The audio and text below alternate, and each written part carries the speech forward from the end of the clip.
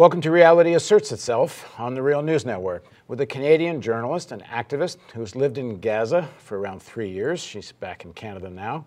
But how she got to Gaza and what life was like living there is the subject of our interview. So now joining us in the studio is Eva Bartlett. Thanks for joining us, Eva. My pleasure. So Eva, as I said, is an independent Canadian activist, a freelance journalist. She went to Gaza to live starting in 2008 and lived there on and off for about 3 years since then. She volunteers with the International Solidarity Movement, a Palestinian-led group of international activists based in the Palestine-occupied territories, or maybe now we should be calling it the State of Palestine, and she blogs at In Gaza.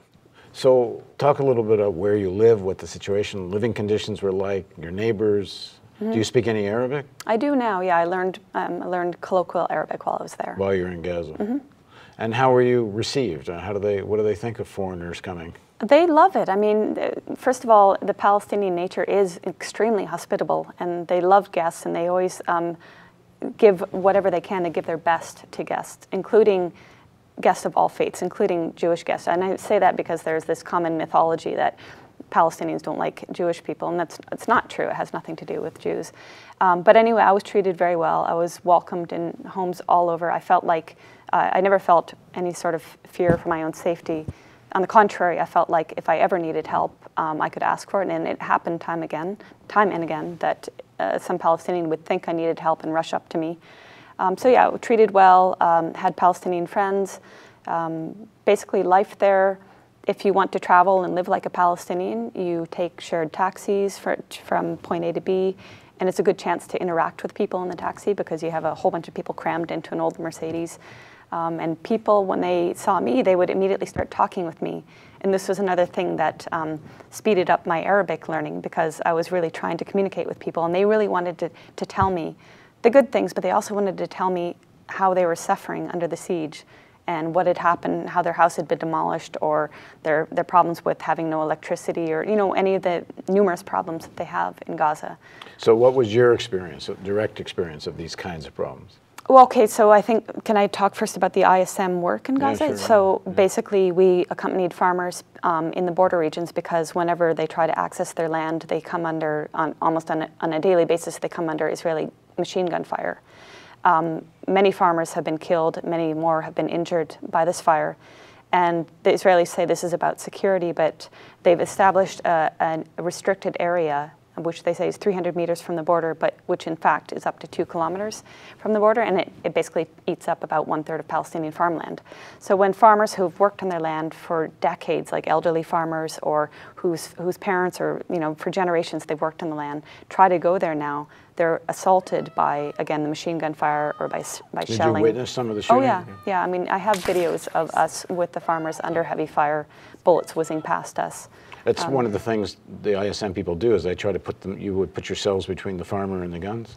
The idea is that ideally the Israeli army won't shoot us. I mean, we don't want them to shoot the Palestinians, but if nobody's around, they will shoot the Palestinians. If somebody's around to witness, ideally they won't. But that said, they did shoot a farmer when we were with them. They just shot around us, and they hit the farmer in the leg. Thankfully, he wasn't killed.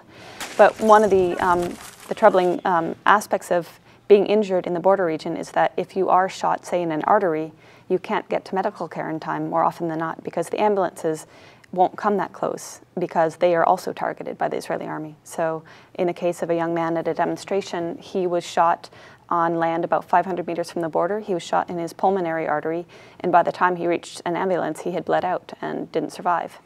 So that's one reason we would walk with the farmers, and also to hopefully enable them to either plant their crops or harvest their crops for that season.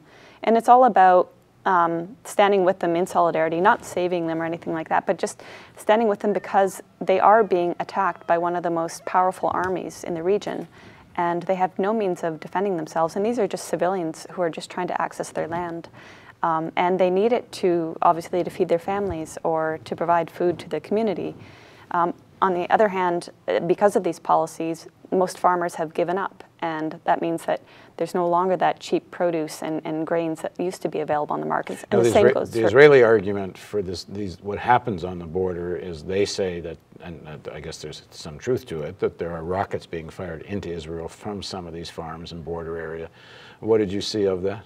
I know that there are rockets being fired. I never saw that myself, but I think what's important to note is that if there are rockets being fired, does that mean that you can just target any young or elderly or middle-aged farmer who is just on their land? What do they have to do with rockets being fired at Israel? And what is the nature of these rockets? Are they as powerful as Israel is saying? Are they as powerful as the 1-ton bombs that Israel drops on Gaza? And do they compare with the arsenal that the Israeli army inflicts on Gaza? And I mean, waging wars on Gaza whenever it wishes. But specifically, Israel does target civilians and does basically impose collective punishment in many forms, including the attacking of Palestinians, but also the different policies of the siege that they impose on the Palestinians of Gaza. And talk a little bit about living conditions, what you experienced, what you saw, your neighbors. Yeah, so for the first year or so, I lived both with other ISM activists in an apartment in Gaza City, or at times on my own in an apartment in Gaza City, and later with a family in central Gaza. So that was more insightful, living with a family, because it was not a wealthy family. I mean, 80% of the 1.7 million people there are dependent on food aid for their survival. So most houses in Gaza suffer power outages of basically that they have 6 to 8 hours of power a day. That's on a good day. More recently, it's become more like 5 hours of power, or in December, it was 2 or 3 hours of power a day, which obviously impacts in all aspects of life. And also, so if you don't have electricity and you're not connected to the water, then, I mean, for example, some families would pump water from a nearby tap or something, a town tap, and they would pump it through a series of hoses, like the family I was living with, up onto the rooftop container. But if the water's on and you don't have power, then you can't do that. So that means that you can go a day or two without water, because the water in some areas only comes every 2 or 3 days. So that's one aspect. The poorer of the families who mostly are refugees, which is like 3/4 of the population, many of them also are not connected to electrical lines or to sewage lines. So it just means that their conditions are even worse. And they tend to live in very shoddy, dwellings with asbestos roofs and very thin walls. And so, for example, when Israel bombs, then you have not only the problem of the house being destroyed, but all the asbestos that pollutes the air, and it's obviously a dangerous contaminant. When were you there last? Because I think we should point out, you've been back in Canada for a little while now. Yeah, I was there last in March 2013. Okay. And what was the mood in terms of people's feeling about the Hamas government, people's feeling about what had gone on in Egypt? What was the mood? Overall, I would say the mood is just people are desperate to just live a normal life. They want to have freedom of movement. They want to have their borders open so they can export and have a functioning economy. They want to be able to import things that are being banned, like construction materials, so they can rebuild their homes. They want a regular supply of diesel and fuel for both their vehicles and also for the power plant, because the power plant itself was bombed in 2006, so it's basically hobbling along, and it doesn't have a steady supply of fuel. So that's one of the reasons there's such long power outages. And my understanding now is, I mean, as most people know, a lot of the goods that were coming in through the tunnels from Egypt. Right. What's the status of the tunnels now? The tunnels, as far as I've read, have been all but completely destroyed by the Egyptian military. And this is, of course, after the coup in Egypt last year. Until before the coup, I mean, there were, by some accounts, there were over 1,000 tunnels, bringing in everything that Israel was banning. And it is important to note that Israel wasn't just imposing, or isn't just imposing an economic siege. It was from about late 2007 or so until 2010, it was banning the most ordinary and mundane things like baby formula, diapers, fertilizers, paper, toys, shoes. But it was allowing in certain things like luxury chocolates, or after John Kerry protested, pasta. But I mean, the critical things that you need for everyday life were being banned. And many of them still are, including construction materials. And the power plant, as I mentioned, has never been fully rehabilitated because the Palestinians aren't able to bring in the transformers or whatever it is they need. So that's a critical issue. And I think another issue to note is that with the sanitation crisis, I believe that right now the current crises because there's more than one. There's the sanitation crisis, the water crisis, the power crisis, the food shortage, that these could all be solved if Israel opened the borders, allowed construction materials in, allowed the Palestinians in Gaza to expand their sewage holding pools and their sanitation lines, and have the proper chemicals needed to treat the sewage. Because right now, as it is, if they have power and they're able to pump the sewage, they do so pumping it into the sea, largely untreated, at a rate of 90 million liters a day. When you're saying open the borders, you mean open the borders to goods for trucks to go back and forth? To goods, I mean, there are goods that come in the one crossing. There used to be more crossings, but most of them have been closed except the one, I can't remember, it's, I think, Kerem Shalom, or Kerem Abu Salam in Arabic. But open the borders to exports too, because that's obviously a large part of the Palestinian economy. They used to export all sorts of clothing, furniture, fruits, etc. And now, except for a token, truckload or two every now and then, they're closed. So what is the economy? An NGO economy. I think the biggest business there are the NGOs. Obviously, that doesn't really help the Palestinians that much. People are dependent on food aid. 80% of the population doesn't have enough money to buy their own food. So yeah, there used to be factories that would make food products and export them to the West Bank and other Arab areas. They don't do that now. So yeah, I mean, there are still fishers that try to fish, even though they're limited to less than 15% of their fishing waters. And there's no fish there. The fish are beyond 6 or 7 miles. And the migrating fish come beyond 6 or 7 miles. And they're limited to 3 miles. And even within the 3 miles, they're attacked brutally by the Israeli Navy with machine gun fire and shelling.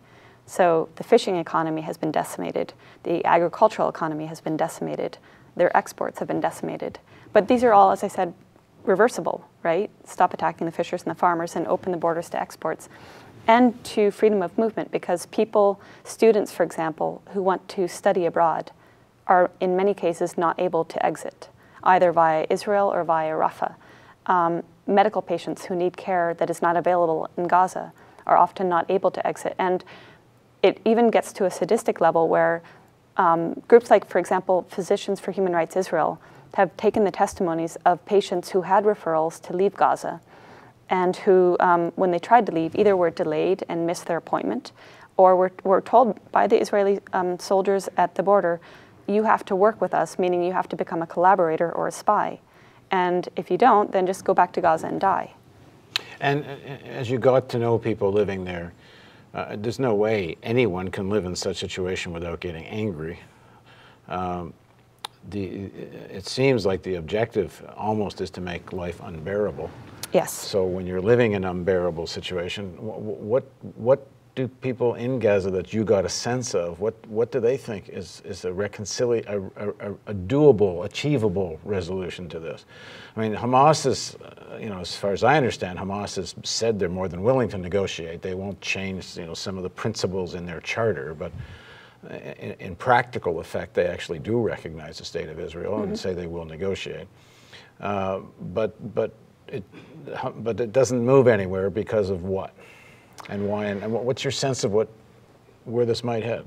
Well, when you look at the bigger picture of the rest of Palestine, I mean, for example, the so-called peace talks that are often ongoing, that John Kerry seems determined to push forward and achieve some sort of so-called peace resolution.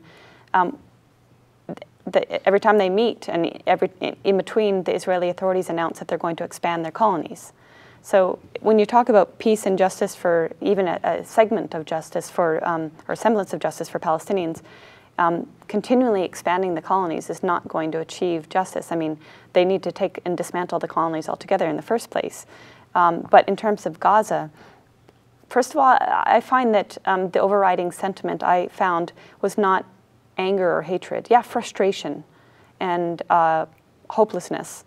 But I did not find that many people that were super angry. They were more just like, this is our life. We've always been under occupation. Inshallah, it will get better.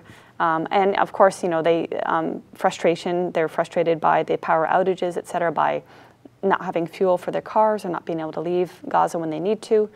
But I found more that people have turned inward and they maybe embrace their faith more, whether they're Christian or Muslim.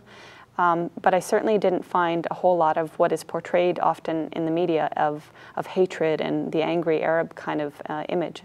On the contrary, I found still a lot of love, still a lot of willingness just to move forward if allowed to move forward. And so what's blocking that? Well, Israel still imposes a siege on Gaza. They still don't allow construction materials into Gaza. Before the November 2012 attacks, the Israelis assassinated a top Hamas leader that was largely seen, Jabri, I think his name was, as being somebody who would be a successful negotiator for some sort of peace. And he was assassinated. So, I think that, I don't know, it seems like what can the Palestinians do? They're under occupation, they're under blockade, and the Israelis are not willing to lift the siege on Gaza, and at the same time, they're always patrolling the skies with their F-16s and their drones. They continue to fire on fishers. Those seemed like the obvious things that are blocking any sort of moving forward. Right. All right, thanks for joining us. You're welcome. And thank you for joining us on the Real News Network.